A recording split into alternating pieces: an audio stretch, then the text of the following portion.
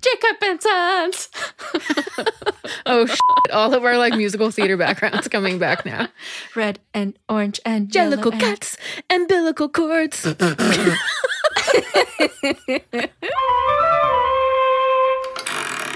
On this episode of Art of the Short, Lil Shorty, Jorianne Bethers read to you a story where collaboration turns a calamity of a performance into a masterpiece. Proof to us all that the show must go on.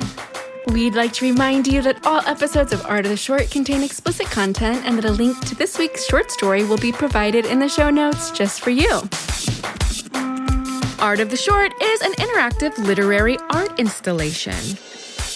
Our Lil Shorty episodes feature the not-so-known storytellers, where Jorianne Bethers read a short story by you. Yep, a short story written by you, and, of course, we'll make art of our interpretations. Join the conversation and send us your artwork to add to the gallery. To learn how, go to artoftheshort.com and follow the installation on Instagram, Twitter, and Facebook at Art of the Short to see what others think of this short story through their art.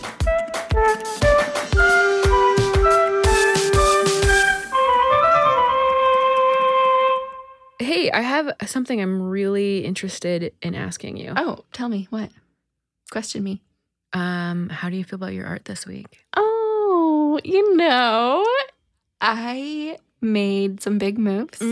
I made a big decision. I downloaded some software. Holy shit! Okay, it's like on my desktop. Shit.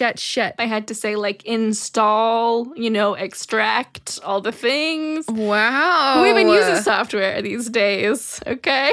Wow. What? I don't. Well, that is a big step for you. Thank you. Yeah. How do you feel about it? I feel good. I mean, I feel like it's going to be interesting to see your reaction. Oh, I'm so excited. I don't know how you will feel. What about you? What about you, dear one? What did you do? How do you feel? Well, let me tell you. I took a page from the Bethers book. Oh. And I did. Okay. I did. And went to a certain art teacher, a certain Mrs. Google YouTube. Mrs. Google YouTube. She's the best teacher. She's the best. She's an incredible teacher. She came in the form of like an 8-year-old boy. Oh my God, perfect. But I needed to learn how to do this thing. Yep. That I couldn't remember how to fucking goddamn do. Yep, long division, me too. Don't know how. It was great. I will say though that like my idea, I don't know how well it translated. Didn't quite execute it. So we'll see. We'll see what you think. We will see. Okay. Listen, we both tried new things this week. I didn't know that you were going to. We should have maybe been a little safer and one of us stayed in our lane. No, that's not what art is about. Okay, well, let's get into it. I'm excited to read this story.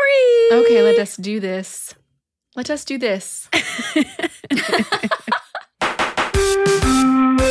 This week's short story is by David Drury. David's work has been featured in Selected Shorts on NPR, Best American Non-Required Reading, Wigleaf, Paper Darts, and his talent even extends to creative copy for an array of products, like designer jeans, coffee, sex toys, Bibles, and marijuana. To learn more about David and his work, please go find him at daviddruryauthor.com.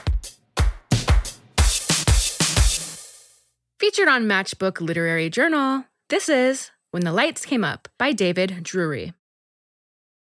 Cracks in the 8 p.m. performance were already visible by 7 p.m. The rain was blowing sideways outside the theater, stretching the nerves of hair and makeup inside. 5 minutes to curtain. A side door blew open with a bang, knocking a ladder into a volunteer. The understudy for the third lead was in. None of the cast cared much for the understudy for the third lead. A phone in a stagehand's pocket started blaring Eddie Grant's Electric Avenue during the first set change. Someone missed a cue in the second scene, and the energy of the whole thing flagged as everybody flailed to get heads above water. When the first lead whispered, "Blink if you can hear me," to his character's dying wife, hanging that sadness on the air that grows heavier until it nearly touches the ground, The moonlight fill through the kitchen window came up too fast and too hot, barely giving the main character any time to observe with meaning his own shadow falling across the icebox. The icebox he'd bought for his wife with the extra cash. The extra cash he'd earned by selling his heart medicine to the man. The man at the trading post with the shaky hands. Flustered at the lighting miscue, the lead repeated his line. "Blink if you can hear me." When he said it that second time, the same moonlight fill flickered wildly and burned out. Murmurs, maybe snickers even, could be heard from the audience. In the next scene, a prop wall sagged so far that an exposed piece of frame hooked a character's gown strap. She had to back up with her arm across her chest, trying to unhook it while giving a speech on the nature of trust. The scene ended with laughter, though it was not intended to be funny. The scene following it was the one that was supposed to really cut loose the laughs. And while that didn't quite come together either, at least the audience came into it warmed up. A measure of hope remained. We might save this thing yet, the actors thought. They gathered. They rallied. They reminded themselves what it really was all about. Then the electricity went out in the entire theater. There was darkness. A collective gasp, scattered shrieks, yelling backstage. Patrons cursed their luck, cursed the night, cursed their shins as they banged them against knees and seat backs, clamoring for the aisle. All hope was lost. The critically acclaimed Feast of the Eyes was reduced to little more than a spoonful of salted flour. While the scene on stage played out in blindness, the higher-ups decided, we will pull the plug. But when the time came, the changeover to the next scene had already begun. And then the thought was, okay, let's finish this one and call it. In the confusion, not everyone got the message, and when an actor began the next scene alone, the other actors jumped back in to see it through. The actors felt for the front of the stage. The audience shifted to the front of their seats. Lights and sets and cues and markers were all forgotten. Lines were improvised or even missed. In the freedom that the dark provided, members of the audience stood and sat when they pleased, put their feet up on seats, and spoke their feelings aloud. One woman held up her phone, aiming its light at the actors on stage. Someone followed suit, and then another. Eyes adjusted to moving shapes. In the darkness, the spoonful of salted flour shed all pretense. And when it had shed all pretense, its own dimensions became of no consequence. It absorbed the dampness of the air, which now smelt like spit.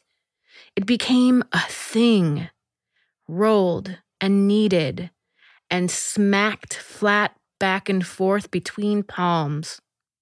It found a kind of warmth in which to grow and expand inside the darkness. It took on the feel of a different story.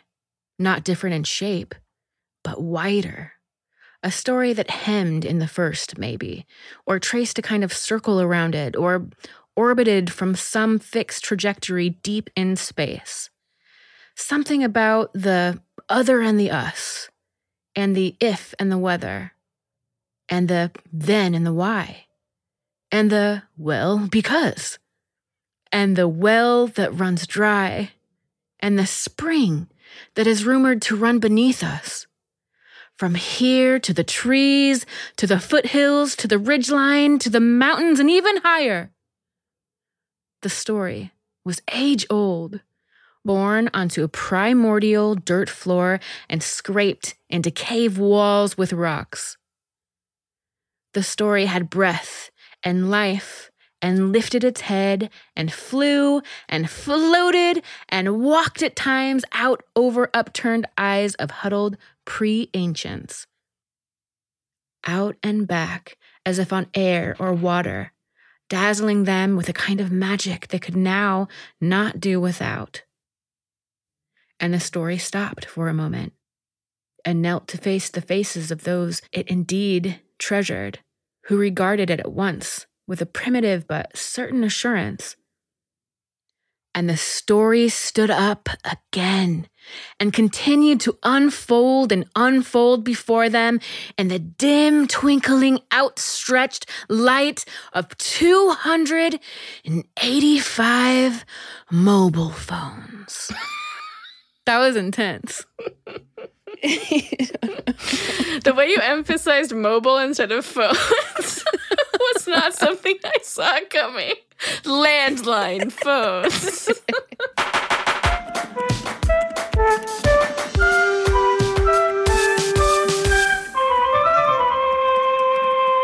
Little shorty motherfucker. Oh, I'm sorry. Just to throw that in there. Little shorty.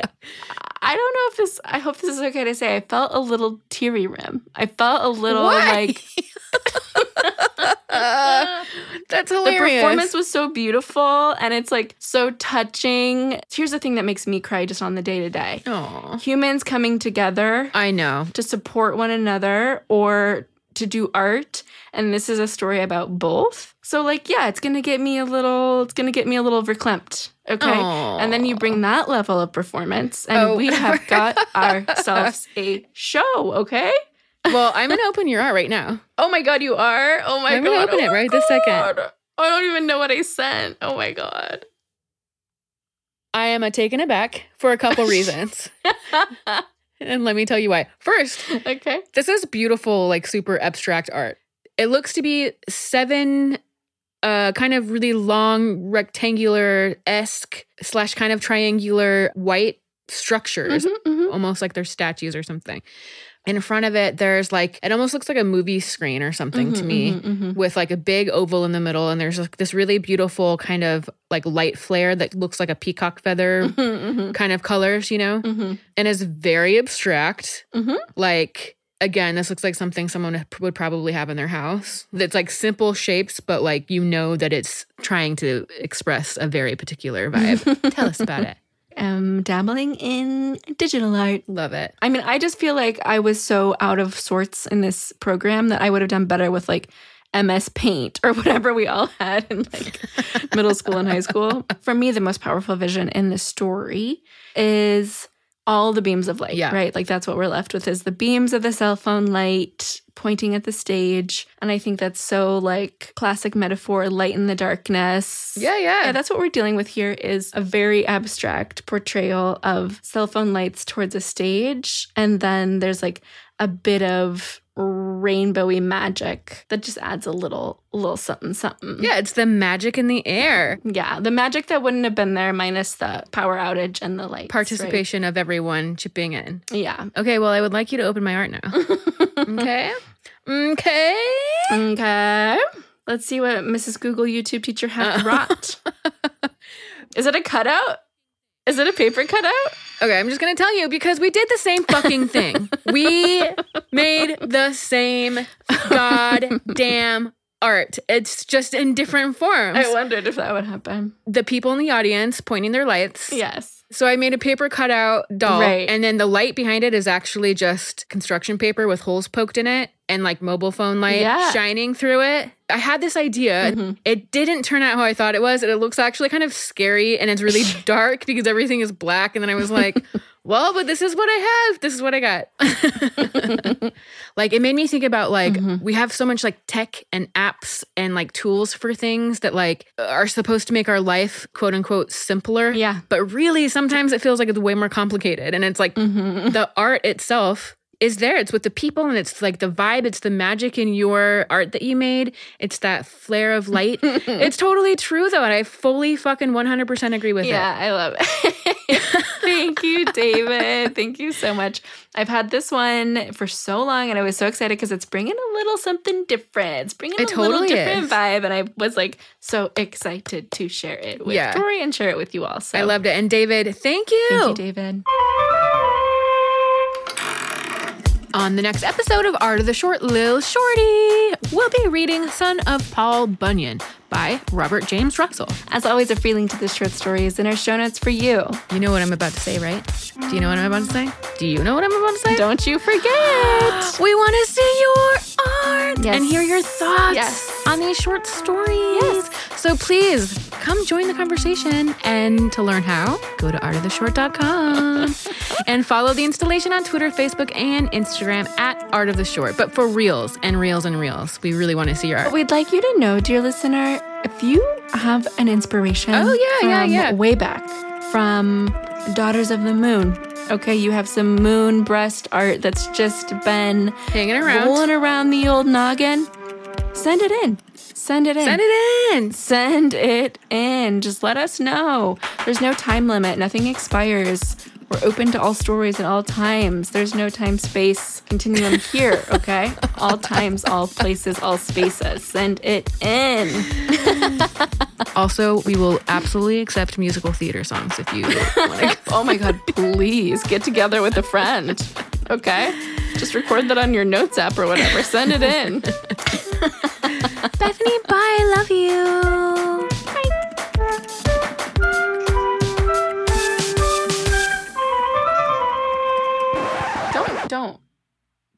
Don't do it. Don't do it. I don't want to see that. Troy, don't do it. Oh my God, don't. Troy, do not. Mind your intestines, please.